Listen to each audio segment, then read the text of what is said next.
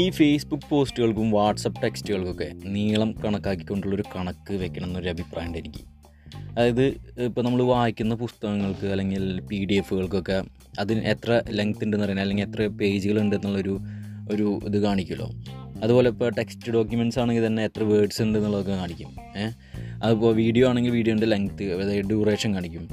പക്ഷേ ഈ ടെക്നോളജിക്ക് ഇത്ര വളർന്നിട്ടും നമ്മളൊരു ഫേസ്ബുക്ക് പോസ്റ്റിൻ്റെ അല്ലെങ്കിൽ ഈ വാട്സപ്പ് ടെക്സ്റ്റിൻ്റെ നീളം എത്ര ഉണ്ടെന്ന് അറിയണമെങ്കിൽ അത് മുഴുവൻ സ്ക്രോൾ ചെയ്തിട്ട് തന്നെ നോക്കണം.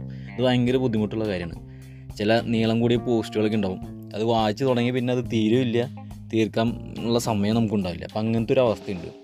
ഒന്നിലെങ്കിലും ഒരാൾ കഷ്ടപ്പെട്ടിരുന്ന് ടൈപ്പ് ചെയ്തുണ്ടാക്കുന്ന കാര്യമില്ല സംഭവം എന്തൊക്കെയാണെങ്കിലും.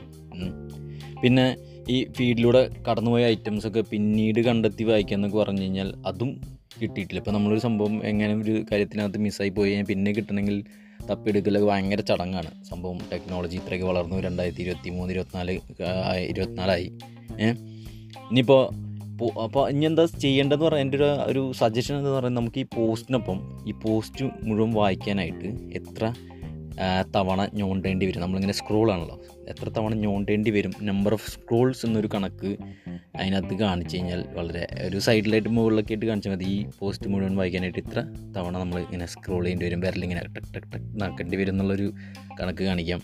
അതുപോലെ ഇപ്പോൾ നമ്മൾ വീഡിയോസിനകത്തൊക്കെ വാച്ച് ലിറ്റർ എന്നൊക്കെ പറഞ്ഞ പോലെ റീഡ് ലിറ്റർ എന്നുള്ളൊരു ഓപ്ഷൻ അപ്പോൾ തന്നെ വയ്ക്കാം.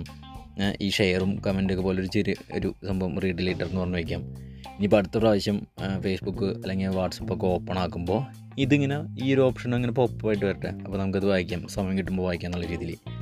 സംഭവം ഇതുപോലെ വാച്ച് ലിറ്ററും റീഡ് ലിറ്ററൊക്കെ ആക്കി വെച്ചിട്ടുള്ള ഇഷ്ടം പോലെ സാധനങ്ങൾ ഇപ്പോഴും ആ ലിറ്റർ എന്ന് പറഞ്ഞ ഫോൾഡറിലോ പ്ലേ ലിസ്റ്റിലൊക്കെ കിടക്കുന്നുണ്ടാവും. ഇതുവരെ വായിച്ച് നോക്കിയിട്ടും അല്ലെങ്കിൽ കണ്ടു നോക്കിയിട്ടുണ്ടാവില്ല എന്നുള്ളത് വേറെ സത്യം.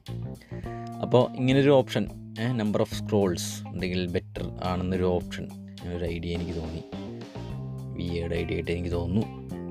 അപ്പോൾ എന്നത്തേക്കുള്ള എന്ന് വിചാരിക്കുന്നു. Okay, thank U.